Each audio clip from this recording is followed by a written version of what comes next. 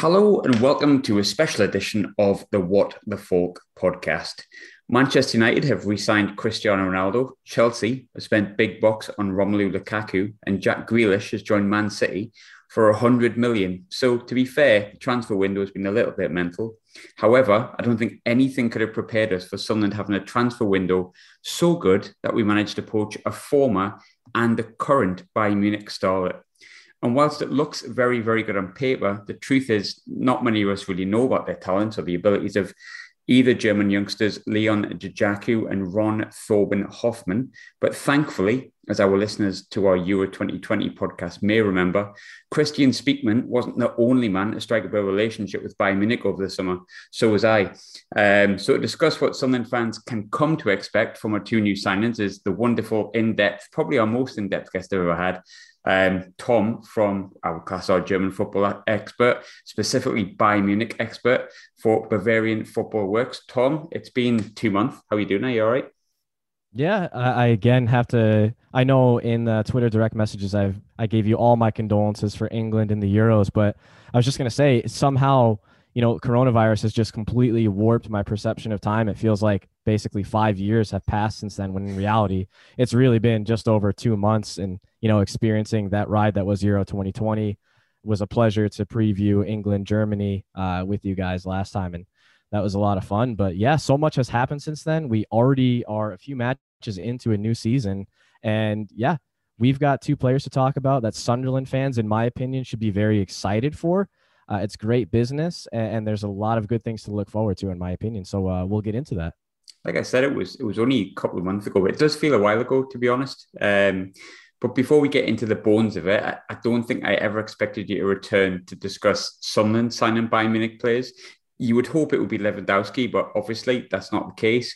But nonetheless, as a Bayern fan, as Sunderland fans, we feel surprised just because of the magnitude of the club. Obviously, it feels good. We don't really know too much about them, but were you surprised to see the pair of them land in the third tier of English football? I guess the latter part of that statement, perhaps, yes. We were talking off air. Bayern has a really good system, a loan system specifically, especially with attaching those permanent options on the end of those contracts, as is the case for both of these guys. And, as we discussed, resale value for Bayern, if they wind up doing well and they come back, or if they stay and wind up transferring elsewhere, obviously Bayern still get kickbacks from those sales. So just looking back, I know that these are both players that were a big part of Bayern getting promoted from the Regional Liga to the Three Liga, and then subsequently winning the Three Liga with Holger Seitz, who was the manager at the time. He no longer is for Bayern's reserves. And just to clear that up for everybody, Bayern too is essentially just the reserve team for Bayern. And they don't normally play in the three Liga, but Germany kind of has a complex regional-based promotion system for all of the leagues. Essentially, the league that Bayern's reserves play in right now is the equivalent of League One in England, a step down from the EFL, which is obviously a step down from the top flight Premier League. So while I was a little bit surprised to see them go to Sunderland, Torben Hoffman, Bayern had actually extended his contract last summer to make sure he wouldn't leave on a free, which in reality could wind up benefiting, Sunderland in the long run, especially after a couple seasons, if all goes well and they wind up selling him elsewhere or loaning him out elsewhere, whatever the deal might be. But I think because of the fact that it is essentially in the tiered system, the equivalent to League One, it makes sense. You might be able to speak better on the Sunderland aspect and what the club was particularly in need of. I know that you're one of the Sunderland experts. So while the English League One probably wouldn't have been my first guess, I think it's clear that there's a vision and a path that both of these guys can get solid first team minutes. And for me, as who's someone who's also a big fan of the English game, being a Liverpool fan as well, Sunderland is a club with rich history, and obviously, as you know, Graham, a rich history in the top flight. So I think that's going to be a very positive experience for these guys to experience that culture, the physicality of the English game, the pace of the English game. And, I expect bright things from both of these guys. I mean, first and foremost, we'll go with Leon Dejaku, which I'm hoping I'm pronouncing correct. I'm pretty certain I am. He's done something that obviously I'm going to refer to him as Big Ron. I'm not going to go with the full name, just Big Ron will be fine. He looks like Dolph Lundgren, so he's got to be Big Ron. He's obviously signed for Union Berlin this summer. He's obviously left Bayern officially and gone to Union and then signed for us on loan directly. So really, he's had like a day in Union Berlin in that loan spell last season. But he has actually played for Bayern Munich, which is something that obviously Hoffman hasn't. But for people listening, you do sometimes watch YouTube videos, but they let you down often. So what kind of player is Djako? What can we expect from him? I know you're probably going to ask later, like players to compare him to, but so I apologize if some names slip out in the description. But what's nice about a player like Djako and a lot of these youngsters in Bayern's system, whether it's on the reserves or the academy system, when these guys get a chance, whether it is with the reserves or getting the chance to train with the first team, as a lot of them did actually last year when Sabener Strasse, which is Bayern's training ground, was able to reopen after coronavirus. It's a positive. It's such a great experience for these guys to get the chance to train with the first teamers. And, with a player like Djako, I always correlate him to like a Jamal Musiala or a Thomas Muller in the sense that, you might find that he's technically listed as a striker, secondary striker. But this is a guy, he's absolutely fearless, taking people on one-on-one. Very, very pacey is one thing that I think Sunderland fans should really be excited for.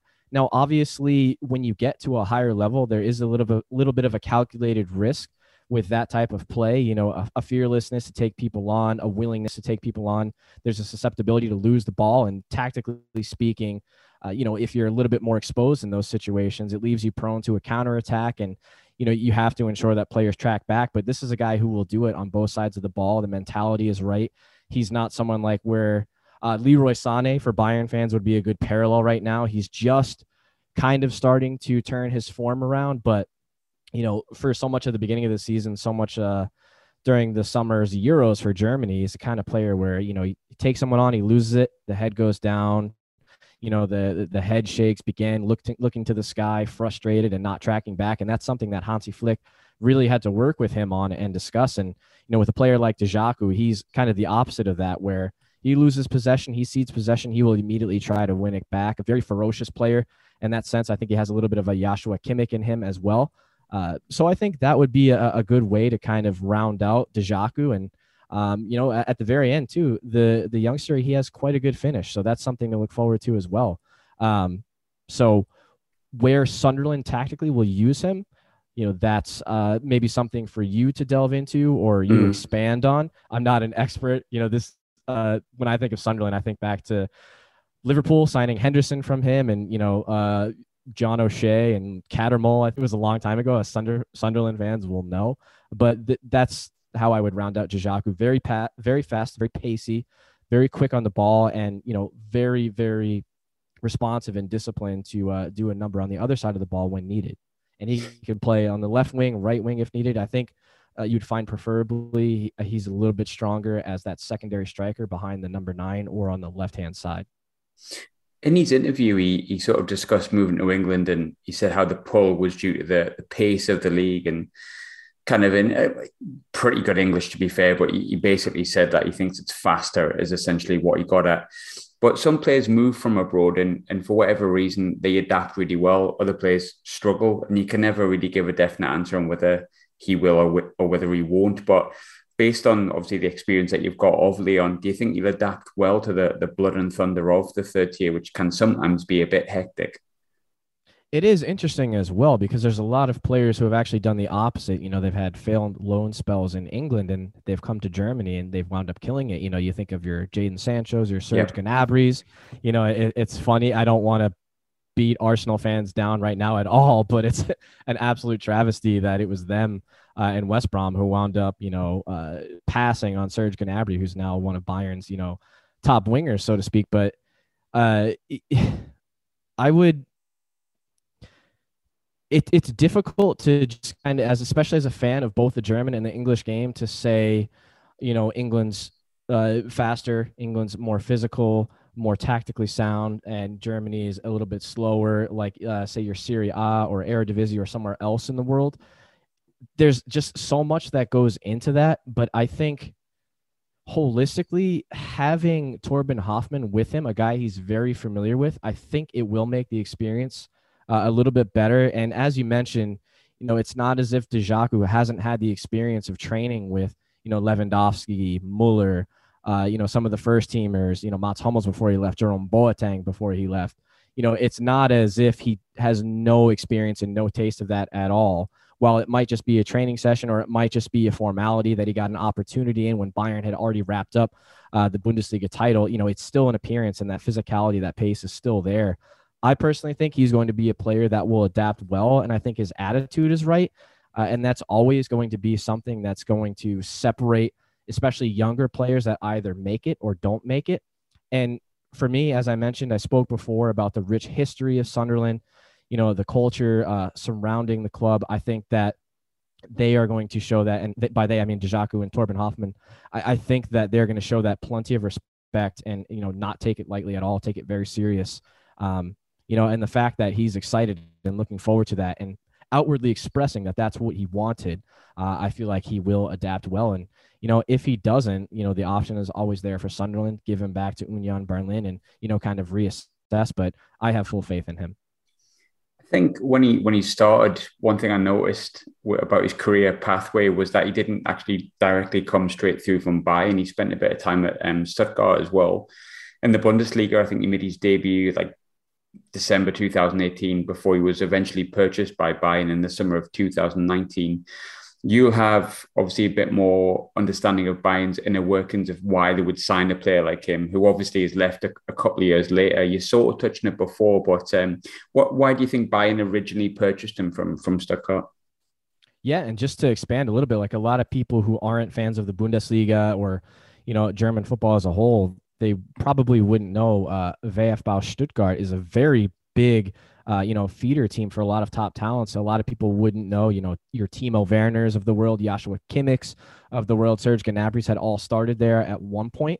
That's something that the average fan wouldn't know. But I know I had said this earlier, but Bayern, as I mentioned, they have a very, very intricate system of, youth development, youth talent, whether it's from the academy or whether it's their model of, loaning players out, which I know we were speaking off air, has become something that's a lot more popular due to financial losses from coronavirus. So in one way that sort of benefited Bayern because a lot of other clubs, whether it's in the Bundesliga, the 2 Liga, the 3 Liga, or the EFL or League One in this case, they're looking to buy cheaper and looking for those feasible options. And it's a win-win for Bayern because of that resale value. And in that sense, they probably saw that in him from Stuttgart. Hey, we have a track record for finding these youth talents, getting the resale value.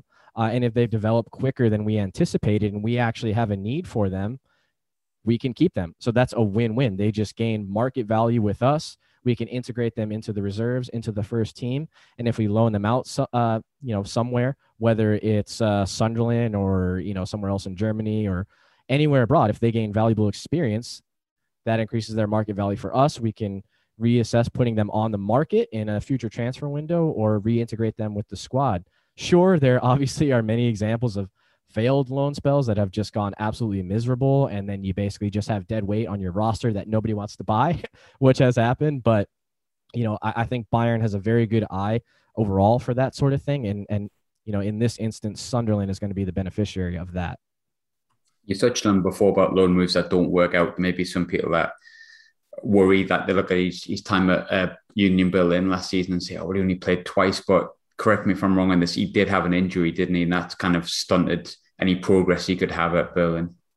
Yes, right towards the end of the season of last season. I know it's so crazy, as I mentioned, with COVID and perception of time, but I was talking on my Slack channel in Bavarian Football Works the other day, and I'm like, yeah, last season, assuming it was the treble season, I'm like, we have had a full season start to finish and a European championships in between then. Like, Tom, wake up. Like that happened more than a year ago. Like, while it might have been a calendar year, that just doesn't have to do with the footballing calendar, and it is absolutely crazy. And then trying to process everything that was deadline day yesterday at the time we're recording is just definitely a lot. So today it's been nice to take a couple deep breaths and, really kind of, project what I expect from these guys at Sunderland and hoping that they do well. I suppose I don't want to be harsh on him, but ultimately deemed to be not good enough for Bayern Munich because he's moved on, which I'm sure is fine because it's a bit of a different standard to where Sunderland currently find themselves at.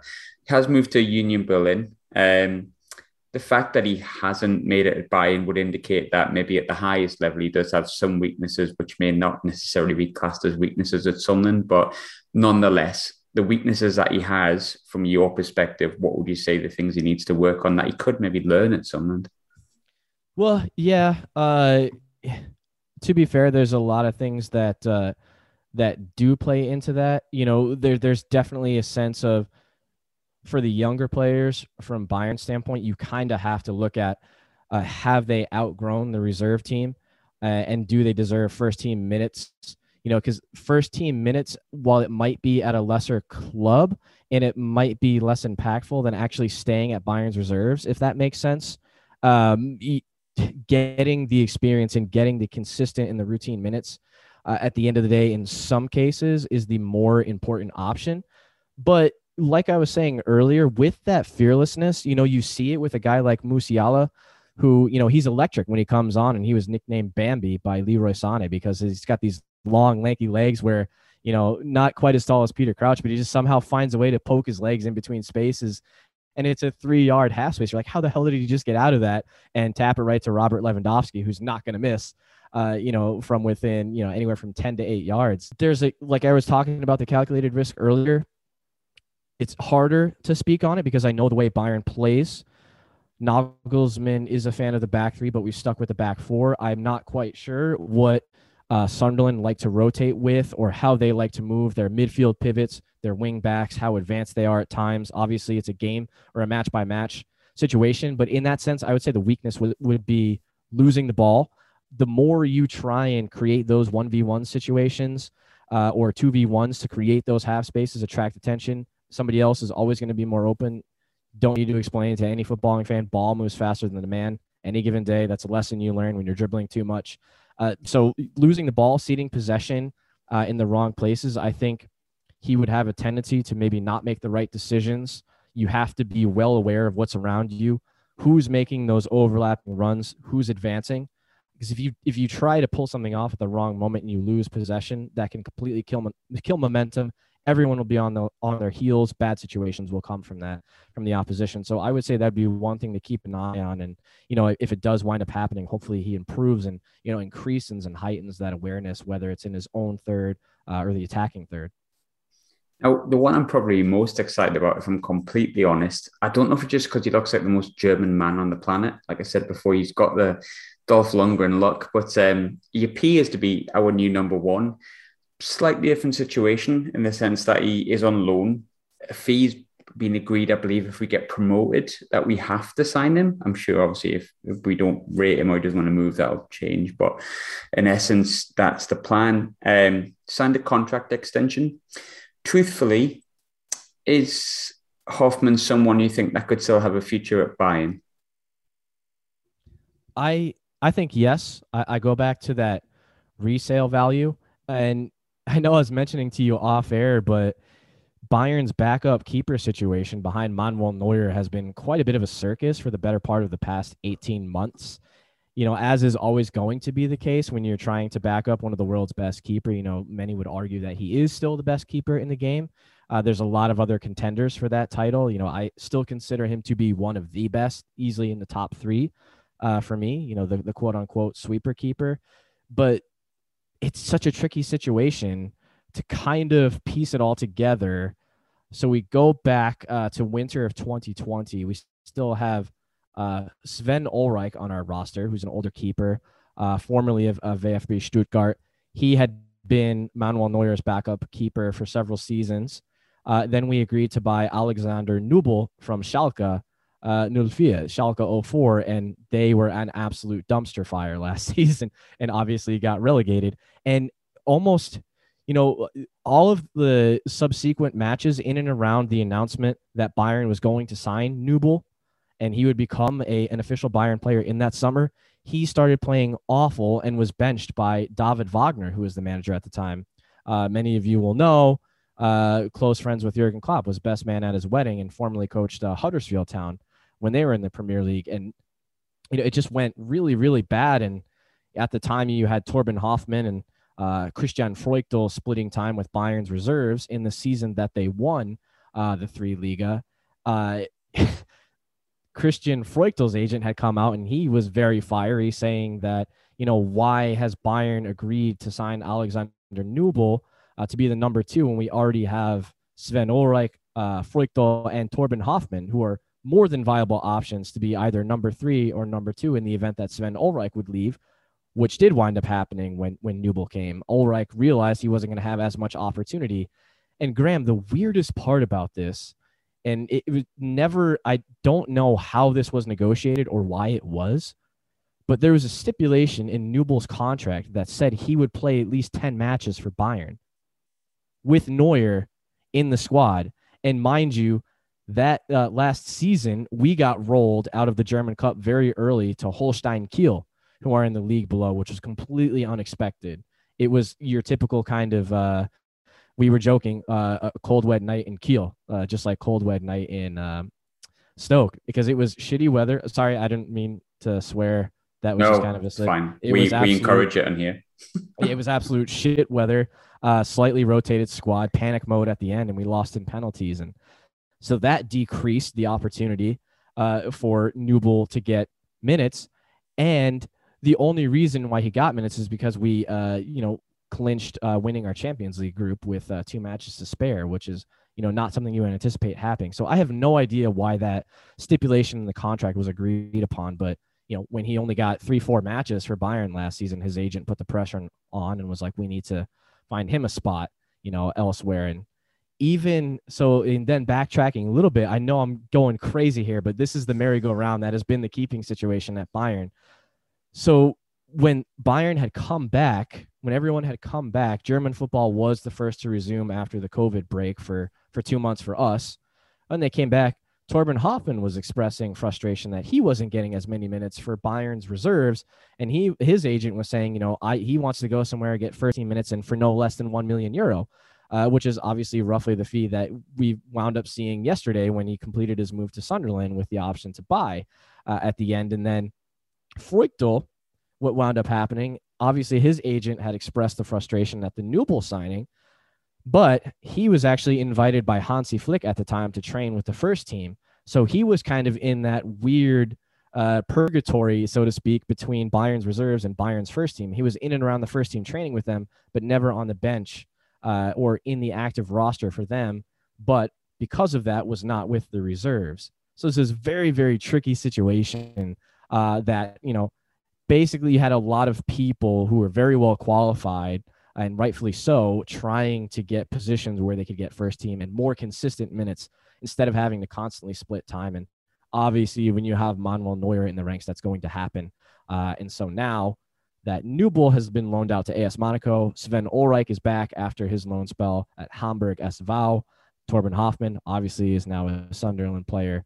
And that pretty much wraps up what's been a whirlwind of events for Bayern keepers. And now I apologize, I forget what the root question was, but I think the context was very applicable, and I hope Sunderland fans realize this.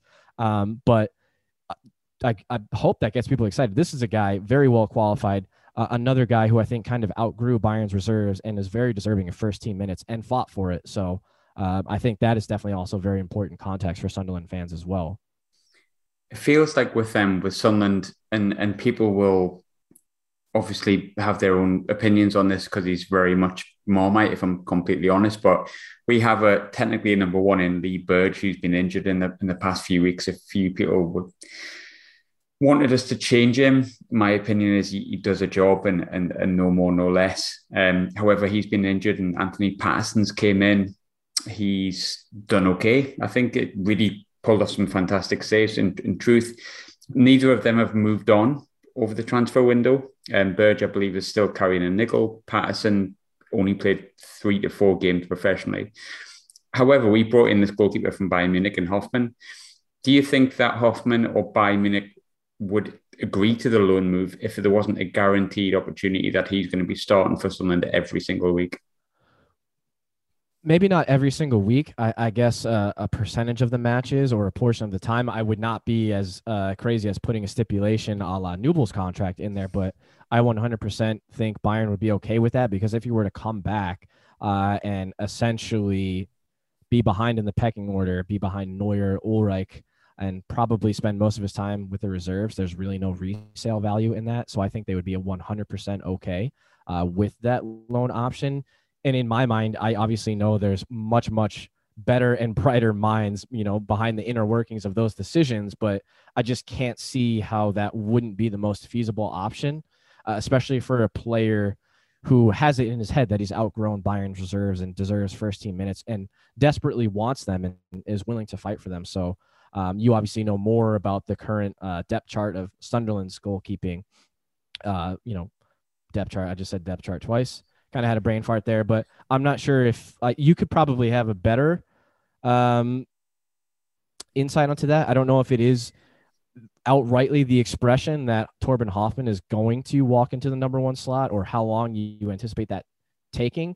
I mean, do you think he would quickly integrate in, or, I apologize. I don't mean any discredit if you've already been knocked out, but I know that the non-Premier League teams in the Carabao Cup, aka the Mickey Mouse Trophy and the FA Cup, they have to go through more stages. Are you still in both, either or both? So there might be opportunity there. I know that the 4th round draw for the Carabao Cup just recently happened.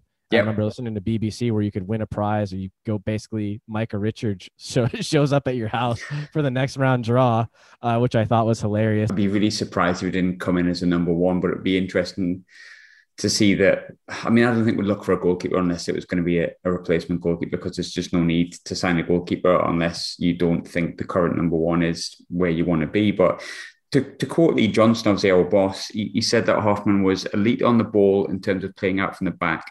And he has a great pedigree from his learning process and the way that German clubs coach, especially Bayern Munich. In terms of being elite on the ball, I found that really interesting, because we do play out from the back, but we don't overplay from the back, in my opinion. But maybe that's because he feels he doesn't have a goalkeeper that can play out from the back as much. But Lee Johnson's assessment, he's a man of a lot of words, as Sunderland fans will know. Is that an assessment that you'd agree on based on what you've seen? I would 100% agree. And when you were talking about that distribution out of the back, I know that's something that I had, discussed with you off air before we had started recording, or it might have even been we were communicating on Twitter. But, at one point I remember whether it was a year ago, 2 years ago, we were actually looking on our site, and myself and a few other colleagues in particular, not exactly XG, but average times that Neuer would have the ball after making a save, and it was super low.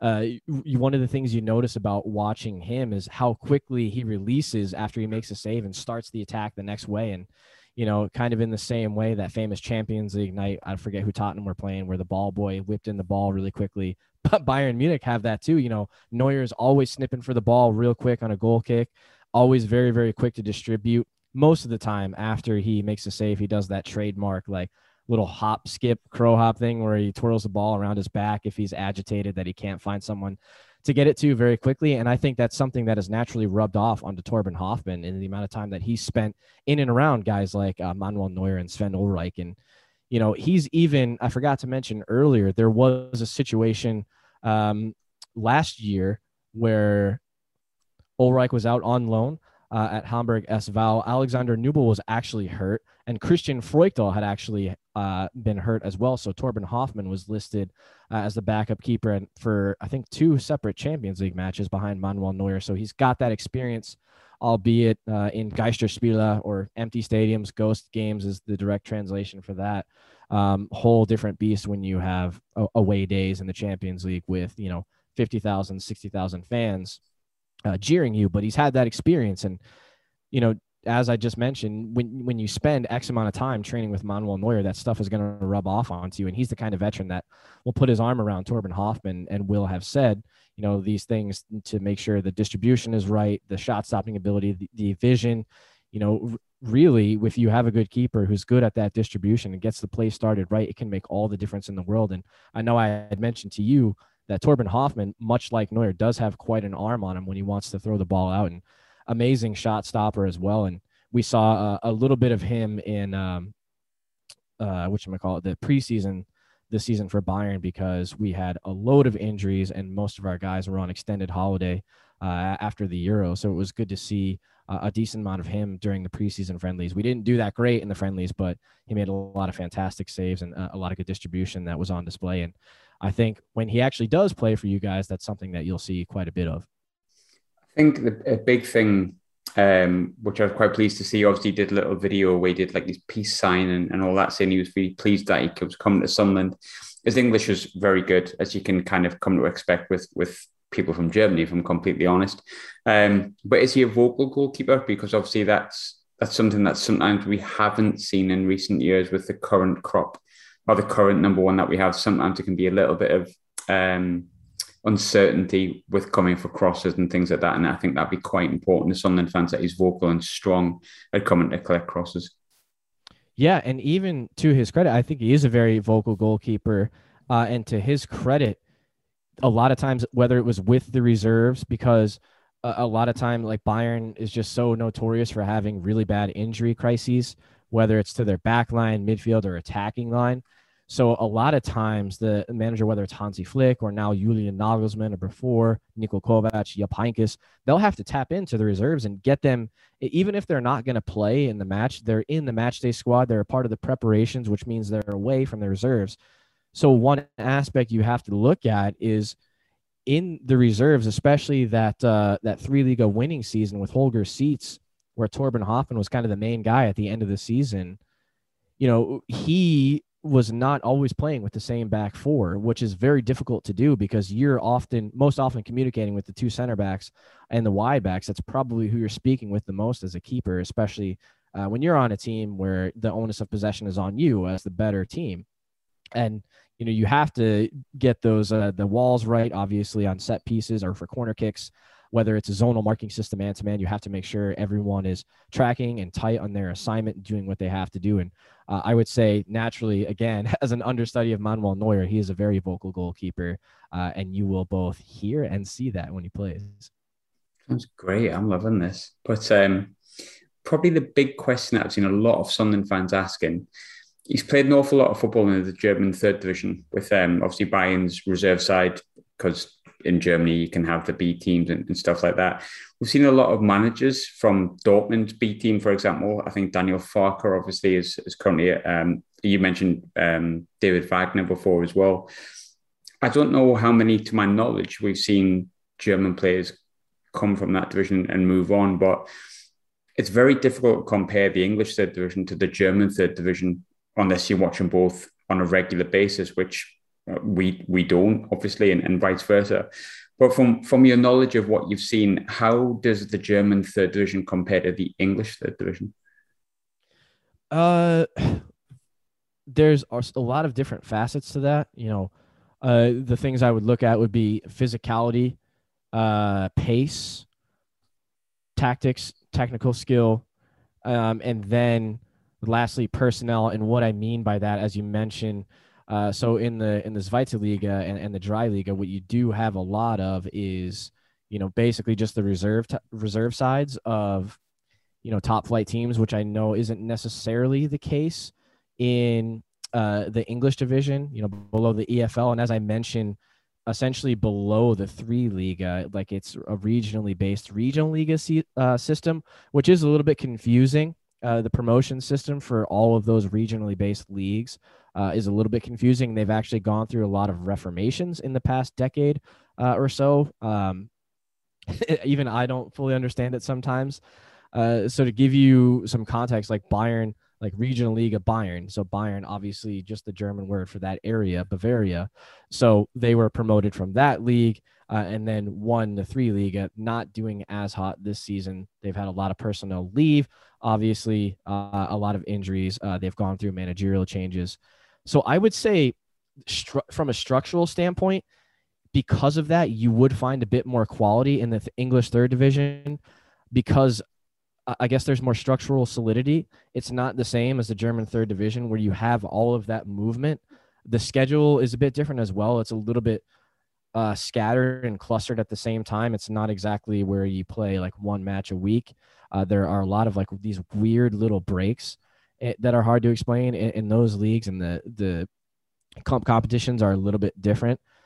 So I would just say from a bottoms up approach, there's I don't even necessarily know if it would be a larger system in English and in England, excuse me, and the English third tier, but I think that's why you would get people to argue that there's a bit more quality and structural integrity. It sounds bad that I'm explaining it that way, but it's just the structure is just different in Germany, and it I guess it's more geographic. I don't even know. It's like inclusive to the point where there's more teams in every different league that have a shot to make it to the 3 Liga and then respectively the 2 Liga, but they have a rule. So Bayern's reserves could not be promoted to the 2 Liga. So it's just one of those things, I guess, where because of that, I think there's a bit more like the structure is just different in England. So, and not only is the English game a bit more physical, a bit more tactically quick, in my earnest opinion, having watched both the German league and the English league for a long, long time, I think it really just does come down to the structural implications of the German system versus the English system. But it will be interesting because, like I said, it's a lot more common to have this route the other way, where English third, fourth, second tier players come to Germany, whether it's in the top flight or the 2 Liga or the 3 Liga, and they do quite well. Not so much the other way around. We haven't seen as many cases of this, but I wouldn't take that as a sign of caution for Sunderland fans with these 2 moves that you've just made. But they could definitely, it'd be interesting to see, because if they both work out, this could really be a blueprint and some groundwork for clubs to do business in the future, whether it's in Germany's top flight or the 2nd league or the 3rd league. I suppose final question then, in the sense, is that it's $1 million question really, because we can't look into the future. But if you were a betting man, which you may be, ultimately, should Sunderland fans be excited about both signings? Collectively, yes, I think they should. And I think they're both going to turn out to be great bits of business at the right time, which is the key piece there, especially Sunderland fans might not know, like the fact that, Bayern last summer had renewed Torben Hoffmann's contract to make sure he wouldn't walk away on a free. So this way, everybody that's involved with Torben Hoffmann could wind up, if he does well, getting the kickbacks, getting the revenue out of him, and more importantly, getting the good football out of him, which is the ultimate goal. You're going to sign a player with the aim to make your football club better. You're not just going to sign somebody to be dead weight on your roster and drag you down. It doesn't take a rocket scientist to figure that one out. But I think that Sunderland fans should be excited.